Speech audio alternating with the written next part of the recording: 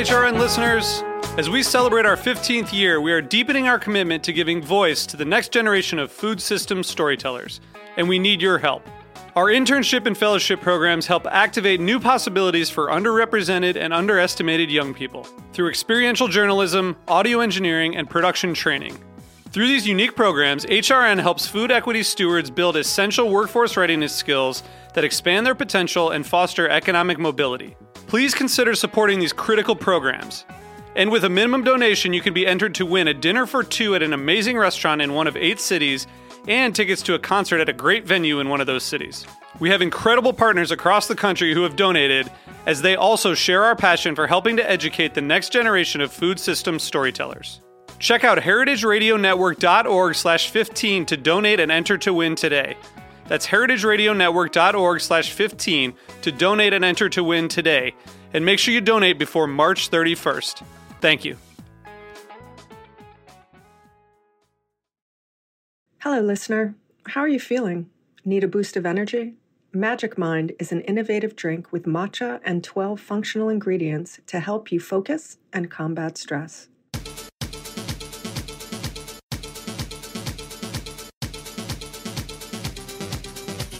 Hello, Heritage Radio Network listeners tuning in from 165 countries around the world, about 1 million listens a month. And today, I know everyone is eagerly awaiting the next episode of Tech Bites, the show where we look at the intersection of food and technology. And today, that intersection is in a shipping container. A shipping container, a big old metal shipping container, the kind you see on a train or in the movies, on the big boats. Maybe you've seen them, you drive around town, there's one on the side of the road or at the docks. Did you know that Heritage Radio Network studios are 2 repurposed shipping containers? I'm feeling a little nostalgic for our studio because it's been almost 3 years since I've recorded an episode in the studio. In March of 2020, when everyone needed to shelter in place because of the coronavirus pandemic, we started recording Tech Bites on Zencastr remotely, which is how we're coming to you today. But before that, when we started the show back in January of 2015, we were in the studio. So I thought it would be great to do an episode about what people are doing in shipping containers. It's kind of fascinating. It's an interesting idea.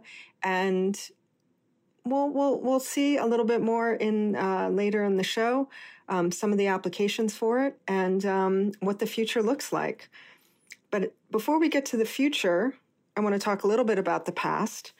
Heritage Radio Network started back in 2009.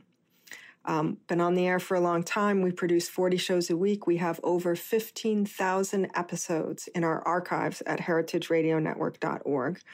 And it's worth noting that Heritage Radio Network studios sit inside Roberta's Pizza in Bushwick, Brooklyn.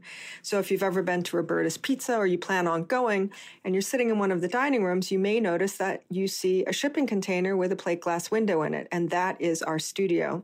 It's actually 2 shipping containers that converge together as an L. You walk in the long side of one. The first thing you encounter is the actual engineering, recording equipment, the soundboard, which is typically manned by Matt Patterson, who's with us today. He's always with us. He's the engineer for the show. He's also the head of production for Heritage Radio Network. Matt, can you tell us a little bit about what it's like having a studio in a shipping container? And do you miss it? First question, studio shipping container, practicalities and intel. Part 2, do you miss being in the stuffy little dark container? I'll go in reverse order. Do I miss it? I was in the studio on Friday.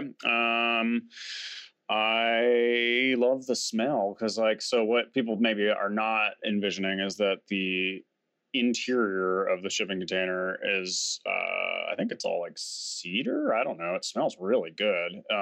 It's all wood, on all 4 sides, and, it's quite cozy and nice, and it works reasonably well as a recording studio. I mean, the thing that can be a little tricky is being smack dab in the middle of what is a pretty raucous restaurant sometimes, especially if they're like having some sort of party in the backyard of Roberta's, which is behind. Isn't there always a party in the backyard? It's called the Tiki Bar. Well, there's a party and then there's a party. When they decide to throw what qualifies as a Roberta's party, it suddenly becomes basically impossible to record anything. But that happens actually quite reasonably rarely. Well, certainly now. And yeah, otherwise, there's just like a little, sometimes, there's an ebb and a flow to the din from the diners, but it's a nice place to record. And it's like, you can fit a good number of people in there. We have 4 microphones set up around a little table in the live room, which looks out onto the sort of terraced patio area at Roberta's. And I don't know, Jimmy from Beer Sessions is probably the person who pushes the envelope on how many people we can get in there at once. He's frequently got like 10 people in there flinging beers around or whatever. I think you have at times been after Jimmy's show. It's maybe not the ideal time to come into the studio. So yeah, I don't know. I do miss the studios. It's a good place to work. Definitely the timing of the show makes a difference in terms of how much and what kind of ambient noise you hear during the recording. When I first started, the show was always at 10 o'clock in the morning, so it was just before Roberta's was opening for lunch, and it was very, very quiet. And then I switched to an evening recording, and then Roberta's was just starting to wake up and get into full swing, and there was a completely different energy and ambient sound to the space. The thing that's interesting about the shipping containers, it definitely, the repurposed shipping containers flows into the aesthetic of Roberta's Pizza, which is definitely reuse and environmentalism and green. And what we may not realize sitting inside the studio is that outside the shipping container above us is actually garden space and planters. And they're using the tops of the shipping containers and other shipping container parts around the property to grow vegetables and herbs and things like that they use in the pizza and in the restaurant. So it's an interesting, Roberta's is a really interesting self-contained little food radio compound out in Bushwick. And if you find yourself out there, and I definitely think it's also worth a little bit of a destination trip, especially now that the L train is still working, to go out there and see it. And you can see the studio. And we're back in the studio now, which is wonderful. Yeah. This Wednesday we have people. Well, it's available for people to go back again. It was closed in January and February, but we had a bunch of people coming in through the fall, and it's been quite nice. Yeah, I would say to anybody who's repurposing shipping containers for something in their life, the biggest challenge about that space is that we have used 2, and the seam between them is the problem. Because like one shipping container has settled at a different rate from the other one, and they like collect water where the seam is, and they've tried to fix it 8 million times, but it keeps changing. So a single shipping container, very, very air and weather tight, 2 or more, a collection of them, you might want to do a little extra engineering. It is interesting. And you noted that it's has wood on the inside, so it's paneled sort of like a rec room, wood paneling on the inside, because the containers are actually metal. And when you see them from the outside, it's that striated old metal looking container like you absolutely would see like in a movie from a shipping container shot. Yeah, they look very normal from the outside, but much homier inside. And of course, we've got like the speakeasy outfitting our bar in there. Those are actually Southers to hold the cabinets. So it feels very clubhousey inside, but not what you would expect from the outside. No. So that's the Heritage Radio Network studio. And if you want to take a look at it, we definitely have photos and some backstory at heritageradionetwork.org.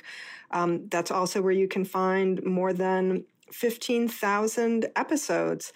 Today, this is Tech Bites episode 258, so you can definitely go there and churn through a couple of hundred if you have downtime or a long commute and you're looking for some interesting things to listen to.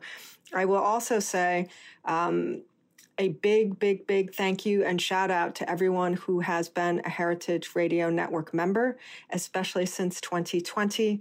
All of our supporters, the grants that have supported us, a number of you listening now are the reason why we still have that shipping container to go back to and why we can continue to make more radio. So important. I know it seems like a small thing, and days when there are really just cataclysmic and catastrophic things happening around the world on a much, much larger scale. But sometimes bringing things to the human level and capturing stories and offering help and passing the mic and shedding a light on things is helpful and reminds us why we keep going. So we are in a converted shipping container at Heritage Radio Network, and the two companies that we're talking to today are actually brand new shipping container businesses. But it's really kind of interesting what you can do inside the space of a shipping container. Being a New Yorker, I live in Chelsea. My apartment is very small. I probably like maybe 2 or 3 shipping containers put together here. So it's also an interesting exercise in maximum efficiency. Today we have 2 companies. One is called Hyper Robotics, and we have the co-founder and CEO, Udi Shame, who is here with us.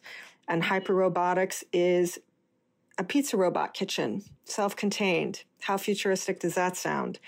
Joining him is the CTO of Freight Farms. Jake, thank you for joining us today. How are you? I'm great, thank you. Thanks for having me. So you are Freight Farms is, world's leading manufacturer of container farming technology. And what does that mean? Well, that essentially means you've basically built a vertical hydroponic farm inside a box, and you can take that box anywhere and plunk it down anywhere in almost any type of environmental condition or urban condition, and you can grow things that people can eat inside that box. Is that pretty much what you guys are doing? Yeah, that's a great explanation. Thanks, Jennifer. And, I think some of the compelling things about the shipping container for us is we really started with the mission to really revolutionize the access that people have to farming. And the container itself is actually critical to that mission because building our farm in a container allows that container to go anywhere in the world through the transportation system that's already been built. And the container itself and the farm that's in it is turnkey. We build it in our factory and we ship it anywhere in the world. So there's not much you have to do to set it up. And that farm is 99% more water efficient than traditional agriculture, and it's 98% more land efficient. We fit 2 to 3 acres of cropland into one shipping container. What's the acreage of a shipping container, just for relativity? Much less than an acre. It's 320 square feet. Yeah, so for context, I guess, in terms of maybe what we could understand in going to the grocery store, one shipping container can produce about 1,000 heads of lettuce per week. Per week? Wow. Per week, yeah. I don't even know, I don't know anyone who even wants to eat that much salad on a weekly basis. 1,000 heads is a lot. Well, most of our customers are, they're farmers. They're not gardeners, right? So a lot of people will see the container and say, I want one in my backyard. And they do more research and they realize, actually, I want one of these for my community. I want to feed the people around me. I want to sell to my local grocery store. I want to have a CSA. And that's how a lot of our customers get started. So did the concept for Freight Farms, did it start with a shipping container, or did it start with the vertical hydroponic farming technology, and then where would you install this? Where would you build it? Did it start as we could just put it into a garage space, or was it always intended to be self-contained and portable?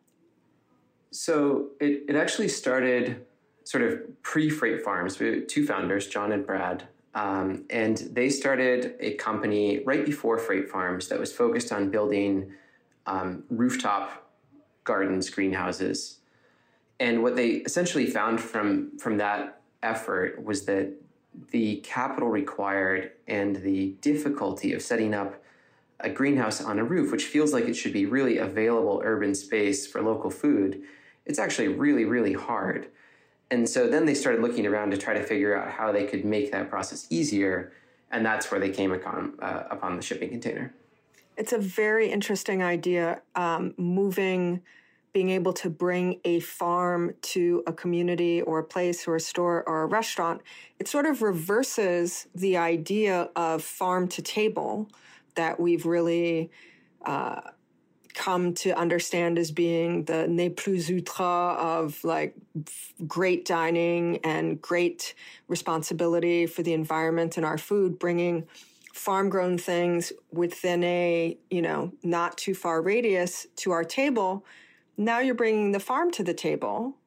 Does that, from a impact sense or a point of view sense, is there a local flavor, a local vibe, a local terroir when you just pick up a shipping container and plunk it into the middle of a community? I mean, that brings your farm right to your table, which is great, but it's really conceptually a very different idea of the farmer growing something in the land adjacent to where the table is. It really is a different idea, and I think it's really fascinating. There's a bunch of different ways to think about impact as well. I think there's, so I kind of want to break your question into two parts a bit. I think the first part is a little bit of like, what can you grow in the farm to create your own local flavor? And our farm it's not just what's in the shipping container. There's also a large and highly capable software platform that you get with that can help you develop recipes and create your own unique crops. We have farmers who work specifically on bringing out different traits in plants, different colors, expressing the genes that are already present in those plants in different ways. So there's a lot going on there with the ability of the farmer to create something special. At the same time, when we talk about sustainability and impact, one way of looking at it is just in a pure carbon sense, right? Of like, is this more carbon impact or less carbon impact in our world that is getting heated up? One of the, I think, misconceptions about farm to table is that transport is a really important part of impact from farming, but it's not actually the most dominant part. So water use and land use is some of the most dominant impacts from farming, and that's where our system really shines. We also reduce transportation substantially, but that's more in like the 20% range of total impact. And so I do think there's a little bit of a misconception there. There's lots of other ways that we create impact too, though, and a big part of it is in bringing farms to not just to the table, but also to people who wouldn't have otherwise had the opportunity to farm in places that you wouldn't otherwise have the opportunity to farm. And that might be the inner city. It might be islands. We've got a lot of customers on islands because water is scarce and land is scarce. We have a lot of customers who are in the far north with communities that have really crazy delivery supply chains where you just can't get fresh food. And by the way, the food that comes out of the freight farm can be kept fresh for much longer than food that's in the grocery because you can actually pick a living plant and it can hold its freshness for much longer. Really just a fascinating idea, putting things into a container and then being able to move it around. In terms of being able to cultivate a specific type of crop or specific items, I have spent time on the West Coast in San Francisco, and one of the things I miss in New York City is the summer fruit. They have just amazing apricots and peaches and stone fruits in the summer. Could I build a container to produce something that was regionally from a completely different place? I mean, you probably can't grow trees in the shipping container, I'm realizing as I'm saying this, but... Yeah, so trees, no, or I should say we haven't done it. But the beauty of the container is that we can manipulate the environment to be pretty much like anywhere on Earth. And the environment can be the soil, the nutrients in the soil. It can be the humidity, the air temperature, the lighting conditions, the length of day. So, you can absolutely grow seeds that would only grow naturally in certain places, and there are many examples of that. One that I really love is cloudberries. I don't know if you've ever heard of them. They're this specific berry that only grows in sort of northern Scandinavia, and it requires extremely acidic soil. That's something that just doesn't grow most places in the world, and you're actually only allowed to forage them where they grow naturally because they're so rare. That's something that we're currently experimenting with growing, for instance. On the other hand, you can think of it as just an enabler, right? Like also in northern Scandinavia, you can't grow anything during the winter because it's dark out. You can break that. So sort of picking the most extreme conditions and seeing if you can replicate them to grow the rarest things as a challenge to the tech team. Yeah, absolutely. And obviously I'm coming from the tech side here.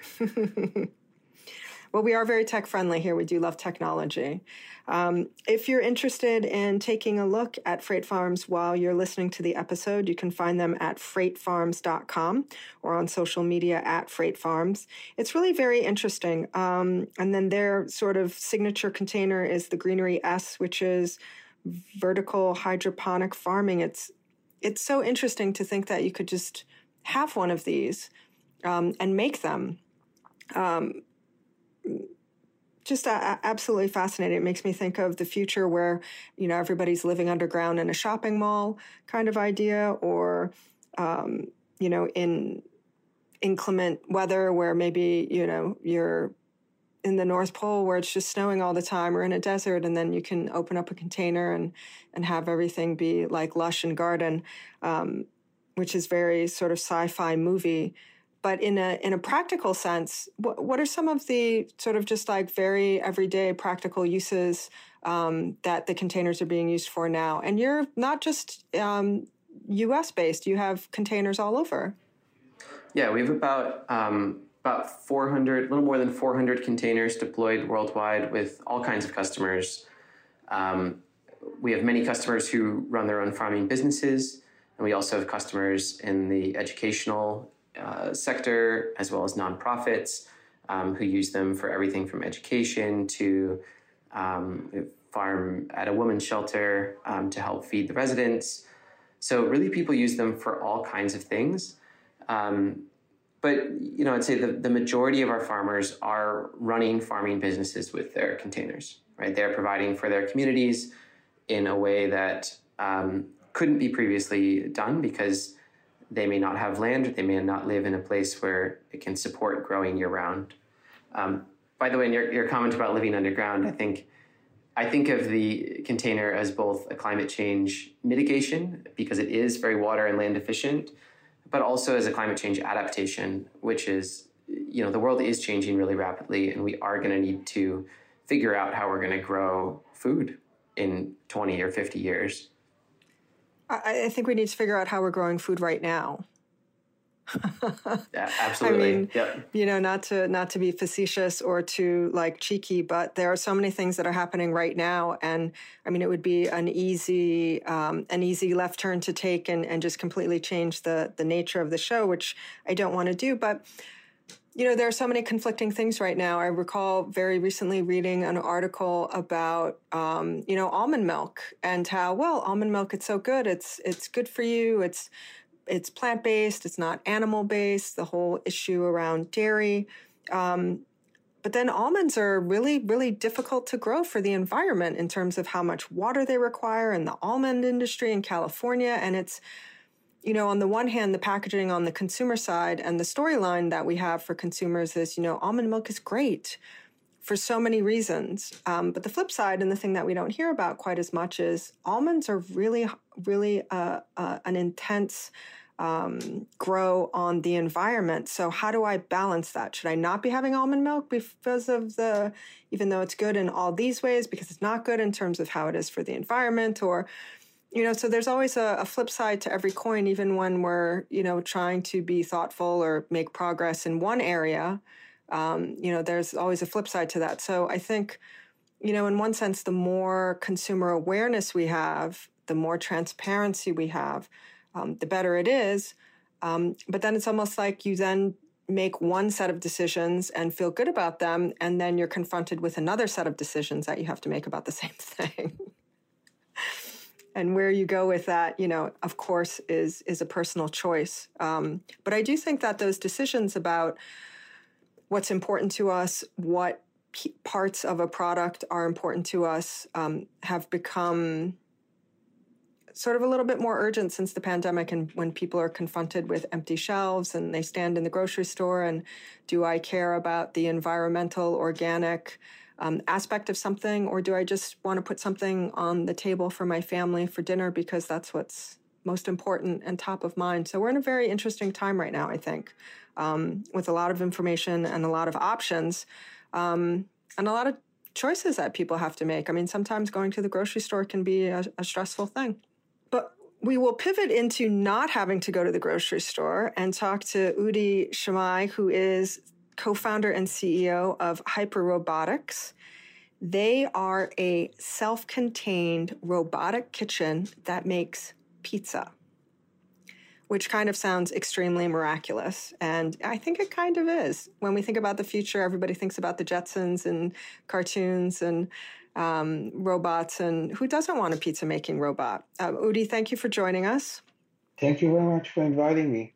So you were working with a lot of the pizza and Pizza Hut restaurants, and what led you to build this robotic kitchen in a shipping container? Was it to make it like a ghost kitchen? Was it an interesting experiment? Was it to scale? Was it vending machines? I mean, we're seeing more and more vending machine and ghost kitchen technology now.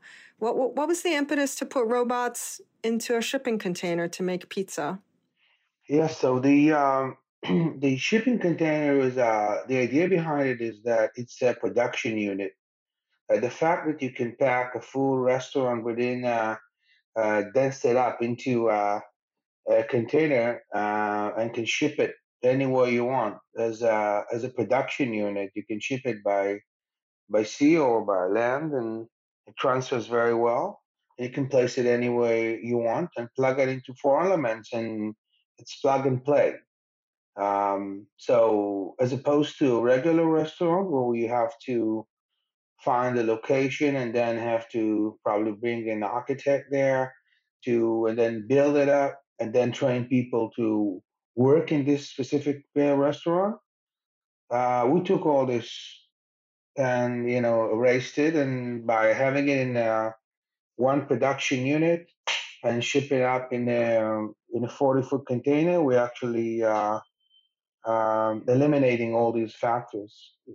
So this is much easier and can be. And the big thing about it is that you can scale up um, much quicker. I mean, it's if it took me 15 years to build 100 restaurants, I can do this within 3 months now. Wow. 100 restaurants in 3 months. That is pretty amazing. I know anyone in the restaurant industry listening to this episode would just think, oh my gosh, impossible. In terms of the technology and the robots inside the container making the pizza, did you have to create specific robotics for this project, or did you assemble things that were already in existence that maybe you had to be reprogrammed or repurposed? Is it a combination of those things? One of the things that's so interesting about today is oftentimes people say we have all the available technology, we just need somebody to put it all together, or we have almost all the technology and we're waiting for this one more piece to be built or discovered to make it all come together. So I would be curious, is there that much robotic technology now that you just were able to put it all together, or was there one or two specific things that you needed to build yourself? Yes, Jennifer. So it's a mix, but most of the elements are proprietary, designed and built for this specific mission. So obviously, there are machines that manufacture pizzas, today. But what we did is we designed a specific robots. Now the robots, it is a big difference between robotics and automation. So and people get mixed with this. So robots are easier. in terms of wrappers, and because the idea behind it is that it imitates human moves, and it's very, I'd say, less efficient.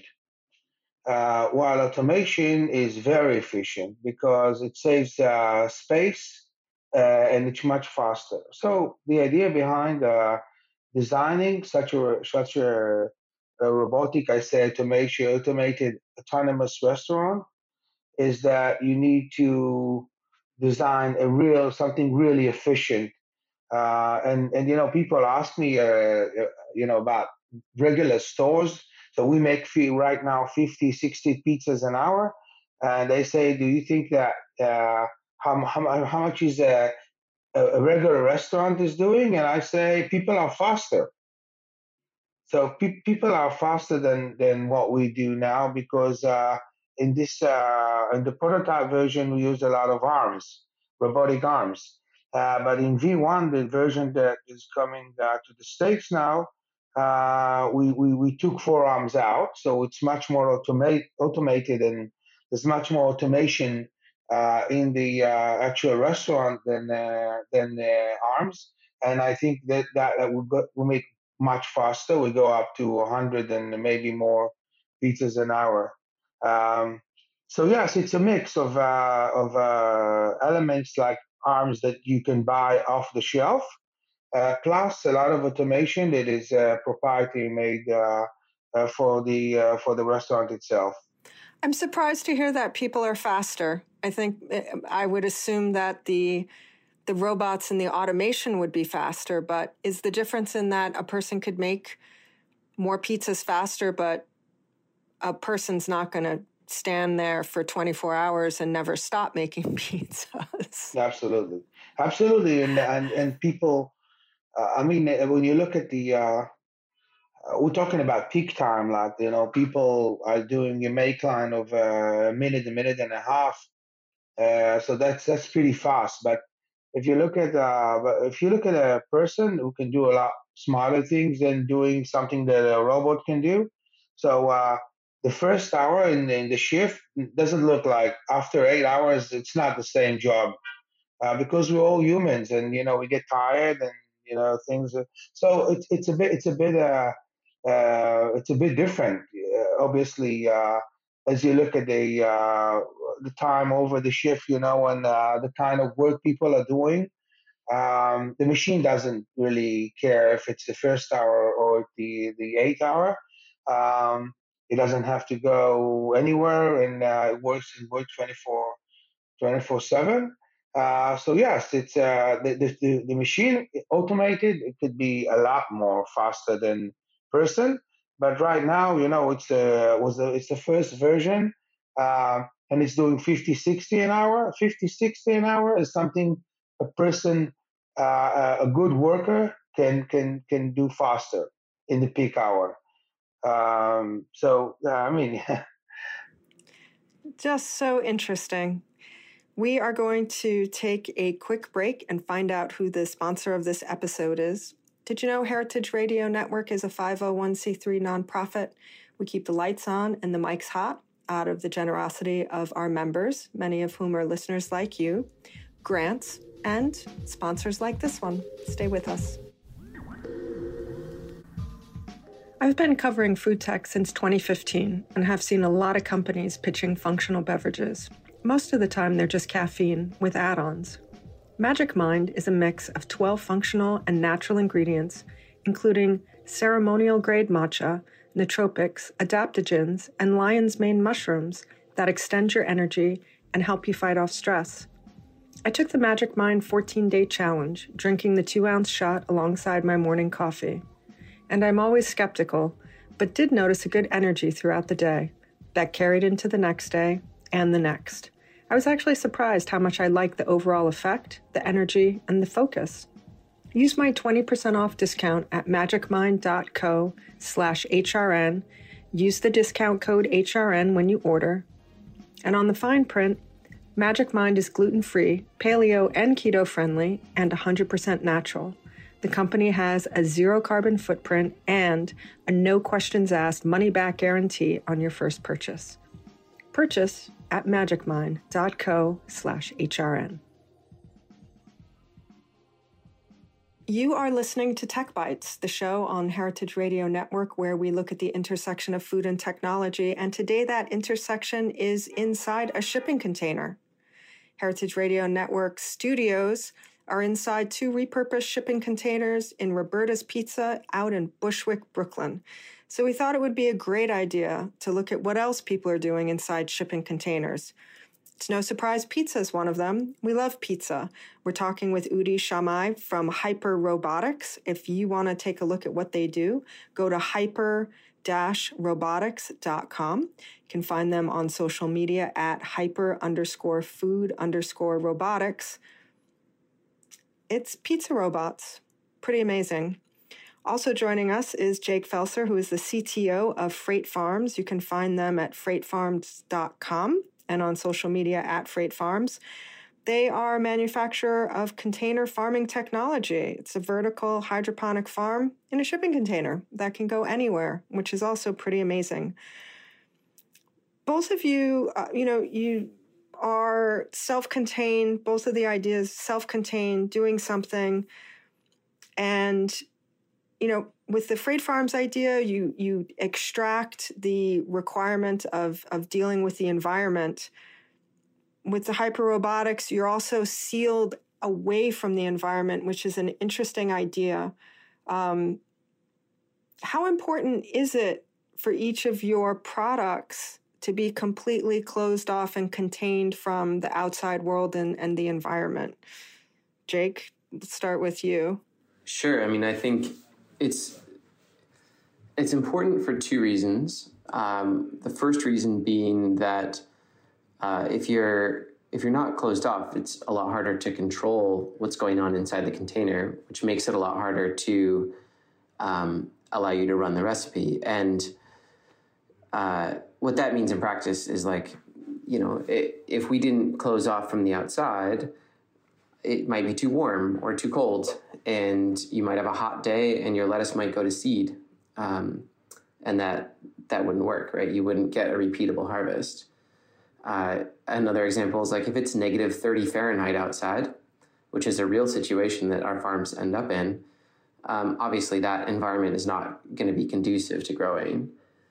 On the other hand, I definitely understand that consumers, especially in the sort of farm to table philosophy, are interested in what their local environment is creating.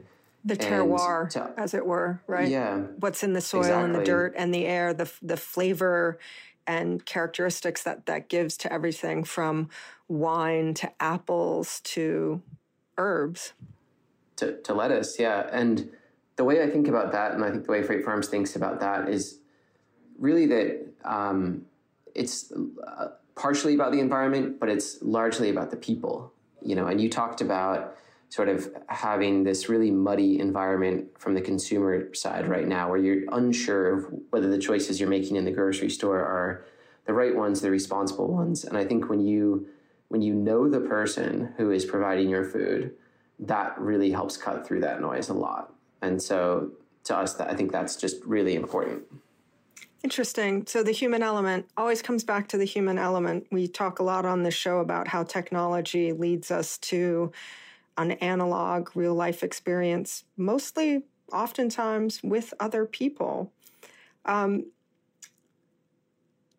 you think there's a time in the future where terroir is simply a piece of code or a program or a characteristic you select when you're figuring out what you want to grow?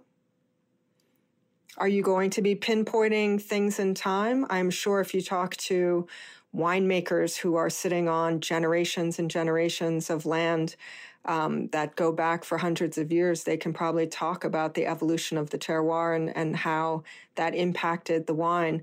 You mentioned that you can recreate different environments from different geographies in the world.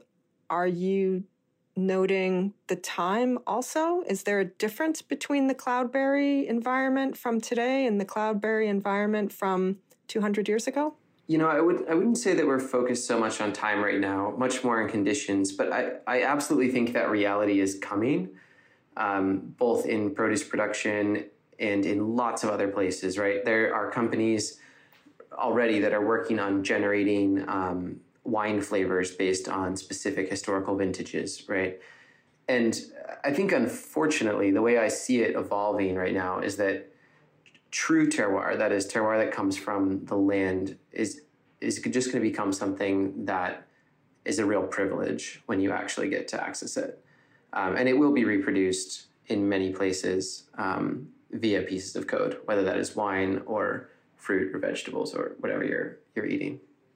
Such an interesting idea. We've had a number of plant-based protein product, food technology companies on the show over the years. And, people are doing plant-based foods for different reasons, but they predominantly fall into environmental categories. And environmental followed by, sort of animal ethics. And, I often ask all of them the same question of, are you hopeful or is your end goal that, if you're the maker of a plant-based ice cream or a plant-based sausage, that your hope is that at some point dairy-based ice cream is just something we read about in books. And the thing that everybody understands is ice cream is a plant-based product. And oftentimes the answer is yes. So it would be interesting to think about everything being grown in shipping containers and being able to program in, upstate New York apple farm for what you want, and then get that, because that's not a thing that's alive in the world anymore.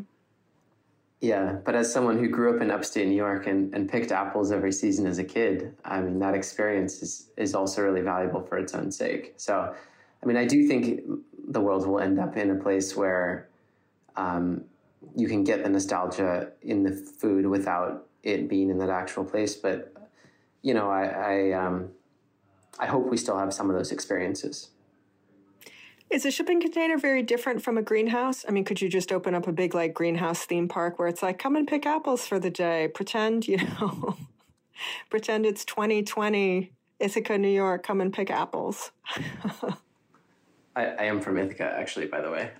Perfect. See, I'm psychic. So greenhouse and shipping container are different. So there's a distinction between sort of fully controlled environment agriculture and somewhat controlled environment agriculture, where a greenhouse, often they don't control the light as precisely.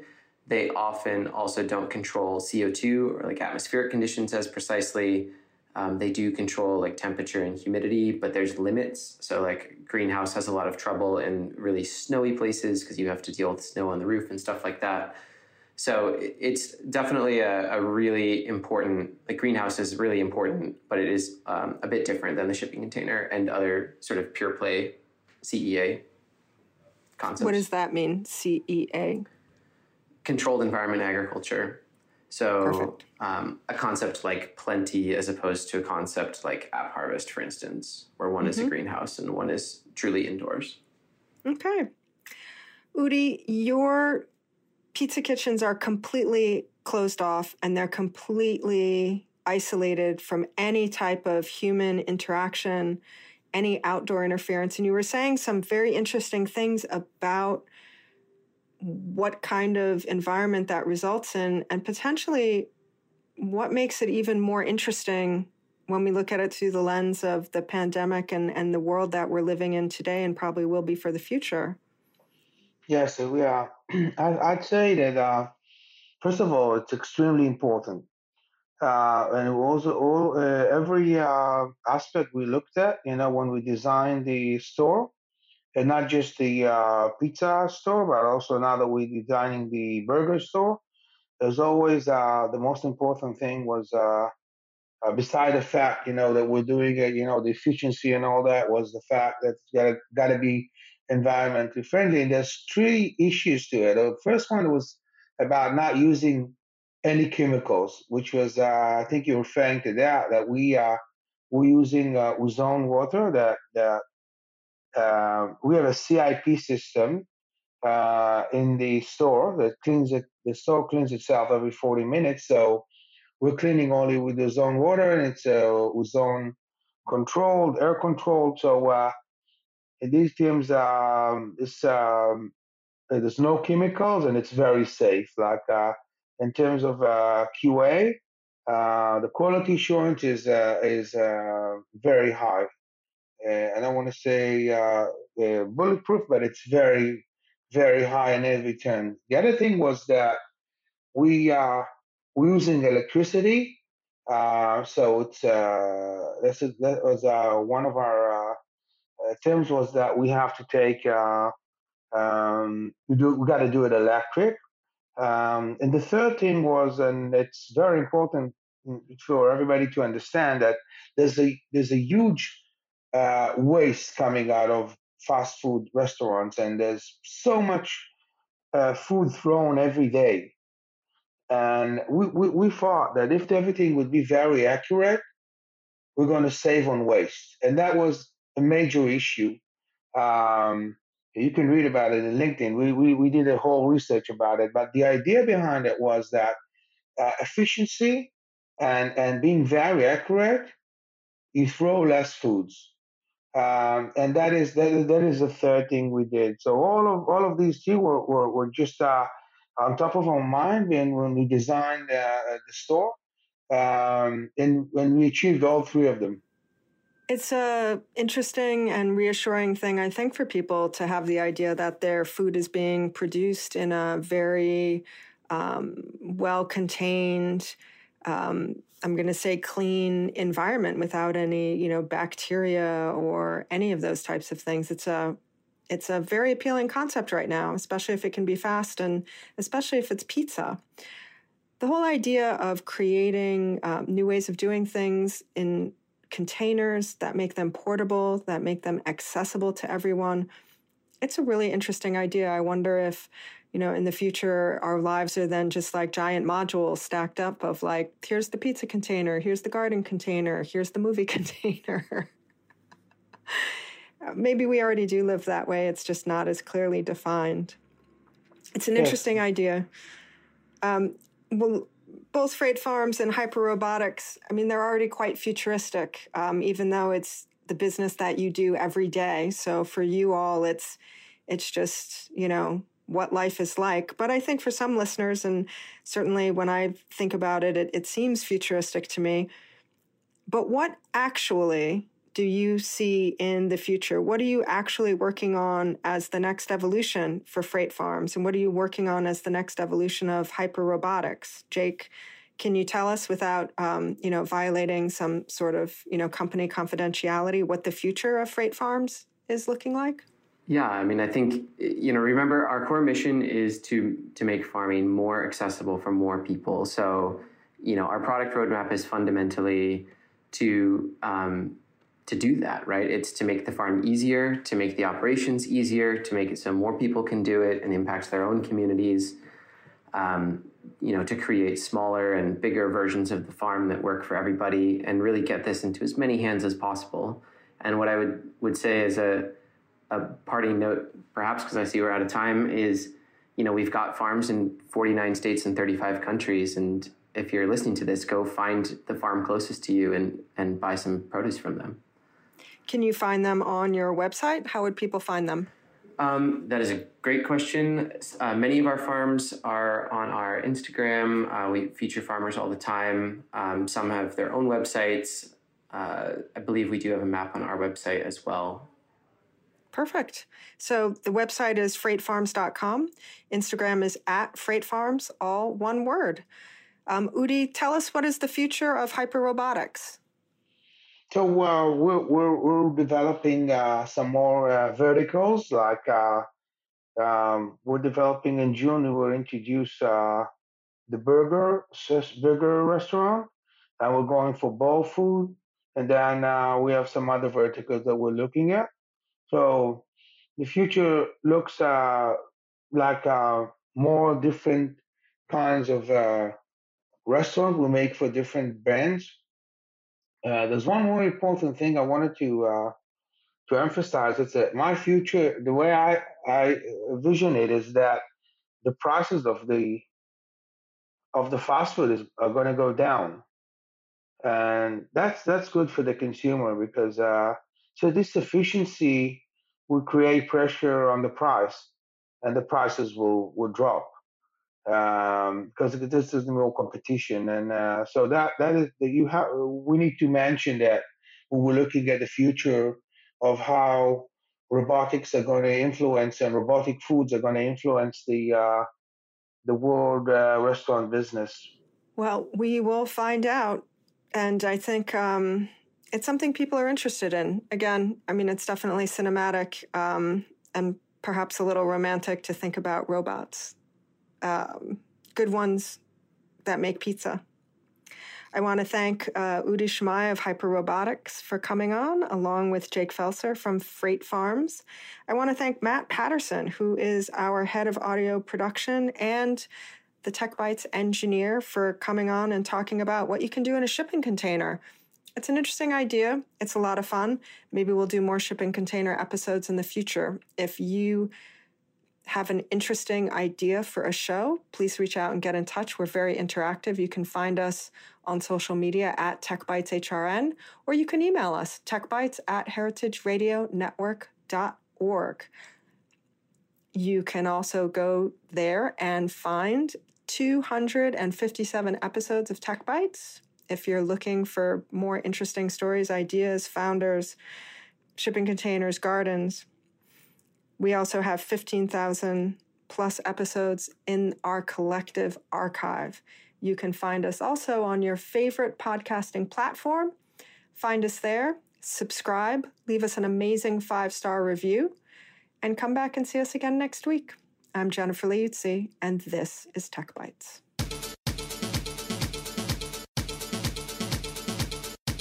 Tech Bites is powered by Simplecast. Thanks for listening to Heritage Radio Network, food radio supported by you. For our freshest content and to learn more about our 10-year anniversary celebration happening all year long, subscribe to our newsletter. Just enter your email at the bottom of our website, heritageradionetwork.org. Connect with us on Instagram and Twitter at heritage_radio. You can also find us at facebook.com/Heritage Radio Network. Heritage Radio Network is a nonprofit organization driving conversations to make the world a better, fairer, more delicious place. And we couldn't do it without support from listeners like you. Want to be a part of the food world's most innovative community? Subscribe to the shows you like, tell your friends, and please join the HRN family by becoming a member. Just click on the beating heart at the top right of our homepage. Thanks for listening.